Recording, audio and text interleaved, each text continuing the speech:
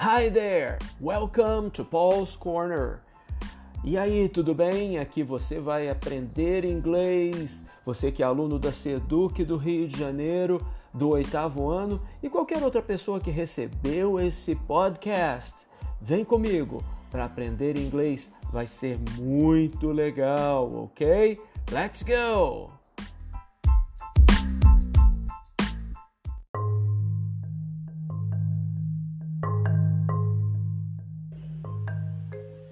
Hi there and welcome to Paul's Corner.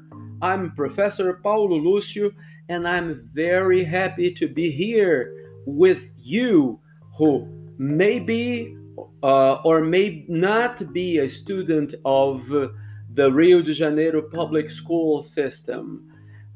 It's very nice to be here talking to you about learning English in grade 8, the fourth quarter, lesson 4.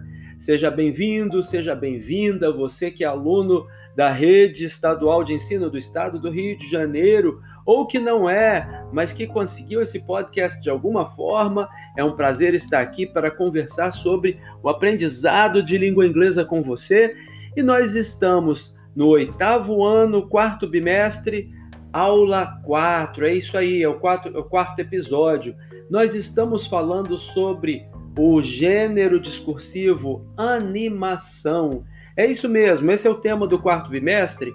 E agora, na nossa 4ª aula, já que você está ficando craque em ler sobre animações, sobre quadrinhos, sobre storyboards, now let's practice a little more. É isso mesmo, tem um texto aí. Se você tem o caderno de orientações de estudos, tem um texto na página 20 sobre, que é uma crítica, né, uma review sobre o filme Cars. Não sei se você conhece o filme Cars da Pixar.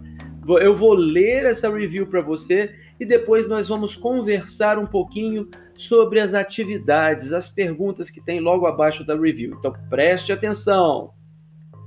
Cars is amazing.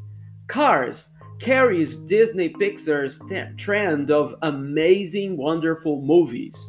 It keeps your attention the whole time and never gets boring. It is an amazing movie for anyone of any age, car enthusiasts or not. I personally do not like racing. Cars drive around in circles. It is very boring. But Cars was awesome. Definitely a must-see movie. Happy. Okay, this is adapted from a website, and I'm leaving the link in the description of this episode. Bom, isso que eu acabei de ler foi adaptado de um site, e eu vou deixar tanto o texto quanto o link do site, quanto as atividades seguintes na descrição desse episódio. Então é só você acompanhar por ali também que você vai conseguir. Bom, a primeira questão que tem aí é: o filme é avaliado negativamente, positivamente, como mediano ou como regular?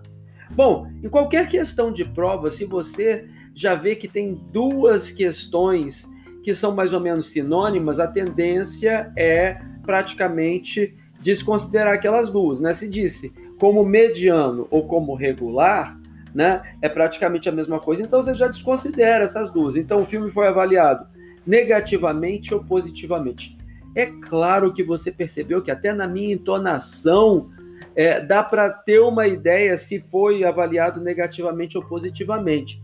Mas se você observar lá no texto as palavras amazing, wonderful, it keeps your attention, quer dizer, ele foi fantástico, maravilhoso, ele prende sua atenção, never gets boring. O boring quer dizer chato, ele nunca fica chato, tem um never antes, né? Fala amazing de novo, né? Então, se ele tem tanta coisa assim positiva, tá falando, realmente está avaliando esse filme positivamente. É isso aí. 2. A expressão que mostra essa avaliação é aí a primeira que eu falei para vocês, né? Amazing, wonderful. Car enthusiasts. Ele diz lá que esse filme não é só para os entusiastas de carros, né? Cars drive. Ele está falando que os carros dirigem. Então, né, os carros, né, em português a gente poderia dizer os carros andam. Ele está falando cars drive around in circles. Os carros ficam andando em círculos. Em inglês a gente não pode falar que o carro walk, que o verbo andar em inglês é walk, só que o walk é só para seres que têm pernas e pés. Então o carro não walk, o carro drive. Ah, mas não é uma pessoa que drive o carro, porque o verbo drive é dirigir? Normalmente sim, mas ali como os carros não são dirigidos por outras pessoas, então são eles que drive, né? E aí dizendo gets boring, tá falando que fica chato. Ele falou que o filme nunca fica chato, né? Então é a única possibilidade para mostrar a avaliação positiva são as palavras amazing, wonderful, né? 3.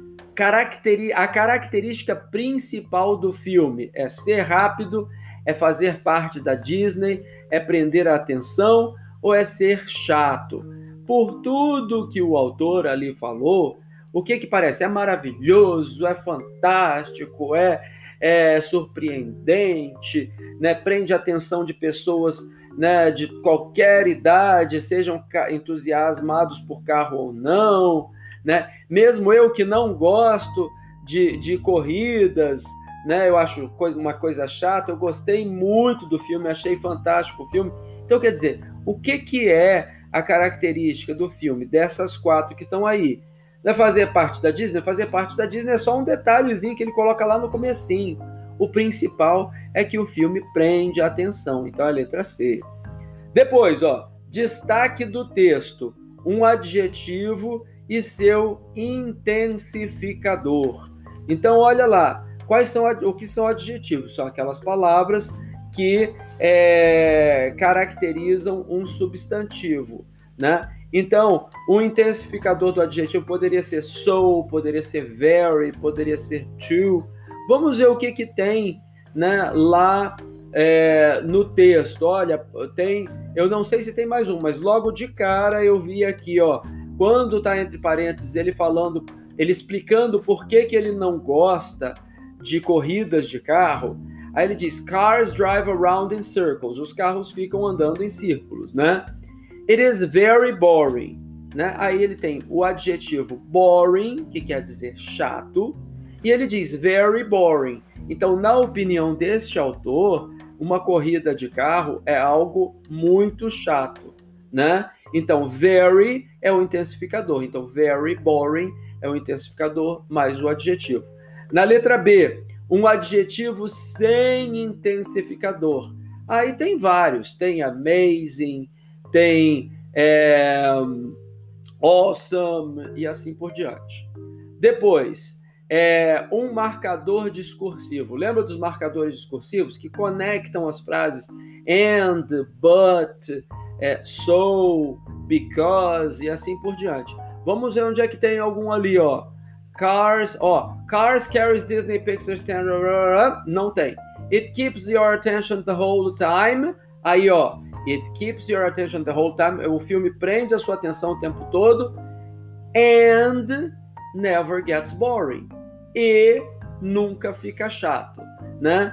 Então, esse and que é o marcador discursivo aí. Tem um outro lá para o final, né? Ele diz, I personally do not car racing. Eu pessoalmente não gosto de corrida de carro. Do not like racing. Ele não fala a palavra car. Aí depois do parêntese, depois dos parênteses, ele continua assim, but cars was awesome. Quer dizer, eu pessoalmente não gosto de corrida, mas o filme Cars, o filme Carros, foi fabuloso, foi fantástico, né? Então, esse but também é um intensificador. Então, é um marcador discursivo. Então, tem 2 exemplos aí no texto. Depois, o texto é finalizado com um símbolo. O que significa? Esse símbolo que foi colocado no final do texto foi um símbolo que a gente faz no teclado do computador ou do celular, 2 pontos D. O que quer dizer 2 pontos D? Quer dizer o quê? Very happy, não é? Quer dizer muito feliz, quer dizer, a pessoa está muito feliz com aquilo ali, né? Parece um rostinho dando um sorriso bem grande, né? Ok, esse foi o filme Cars, com as atividades, já com a resposta das atividades. Espero que você tenha gostado e te vejo na aula 5, que vai ser a última aula do 8º ano. Até daqui a pouco na aula 5. See you!